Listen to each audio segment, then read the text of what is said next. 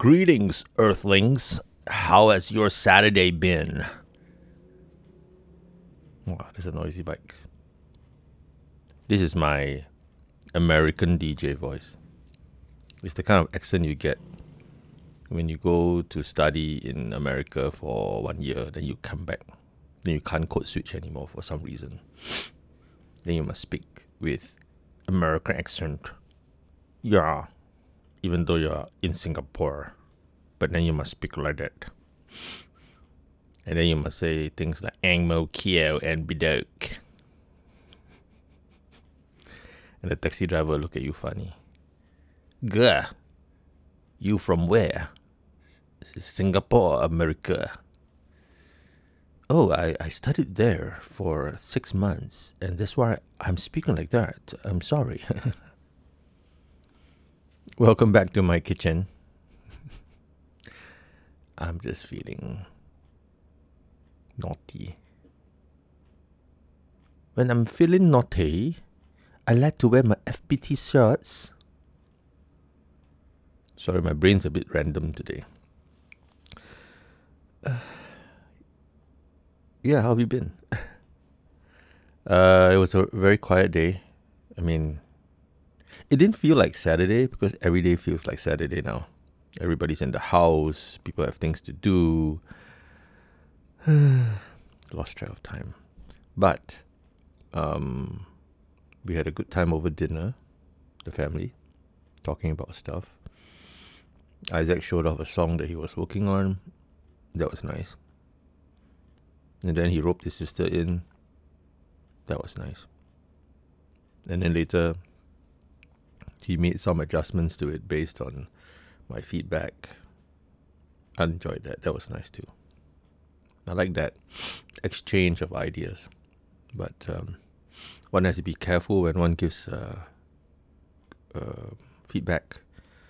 You need to wait for the right moment to bring it up so that you don't make people feel like crap when they're showing you off. When they're showing off something interesting they've made. I think that's something I need to kind of manage because I'm very quick. I'm very, how do I say it? Very fast to give my opinion about something. I'm like that to my own work. So my youngest daughter has been teaching me to hold back, to be restrained and wait till the end of whatever is being shown to me before I say anything. So I think that's a good lesson in life, right? And it's important to learn from your children too, because you don't know everything as their father. Yeah. So they were making a song together. I enjoy hearing the laughter, the banter, the singing that comes out of Isaac's room when he's working on something and he's roped his sister in. And then other times they're playing a game together and she's telling him how to win or beat a particular level monster. That's also fun to watch. Faith went on one of her bus rides. Today, Marian took her instead of us. And they went all the way to Bishan. Today, the bus ride was longer. And apparently, this new route seems to be working out for her. And it's a nice long ride. You know, it goes from our place to Bishan Interchange. And then they take the bus back. So it's a good 1 hour, half an hour each way. It's good to expand her bus ride routes so that my 20-year-old autistic daughter can experience more things and widen her experiences,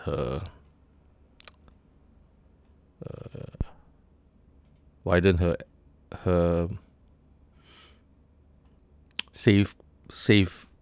safety zones, widen her comfort zones. Yeah, that's the right word I was looking for.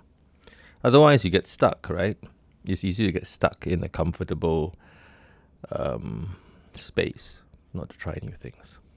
So, especially so with children with autism, you want to slowly introduce them to things so that they don't get stuck in a rut. But it's also very challenging, right? Because they can react very strongly to change, and that's not always pleasant. Yeah, but we all have to go through change, right? Adapt. Just like right now, we are all stuck at home, mostly, reading horror stories of people getting infected in different clusters. You know, when you read the news, you kind of go like, "Wow, McDonald also kena. Wow, baby also kena." You know, so one has to be sensible, lah. I think it's very hard to avoid the situation. I mean, I feel very worried for people who have been infected, but at the same time, we need to live our lives. Businesses have to carry on. A friend of mine even opened a new business in the midst of this pandemic. Is there a bad time? Is there a good time to do these things? One doesn't know, right? So, and another friend in Malaysia is now facing challenges with his business as well, because he does gyms and not gymnasiums. I was going to say gymnasiums, but workout gyms, right? And he's been grappling with MCO, which is on, is off, and now it's full lockdown because like Malaysia recently reached 9,000 cases, a new high a day. Okay, it's a mess in there. And then you read of people who just run around during the Hari Raya festivities. A pregnant woman did so and infected a whole lot of people. And then when she was about to give birth, the doctor had to deal with her pregnancy. The baby, was affected. She was down with COVID. I mean, why do people do this? And she knew she was positive, and yet she insisted on running around, visiting relatives, having people come over to her home. Do people not know how serious things are?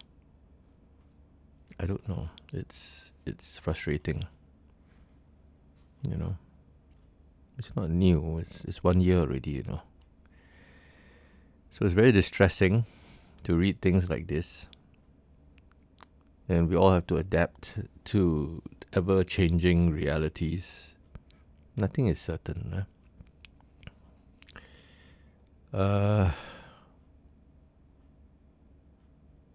But then, it's healthy lah.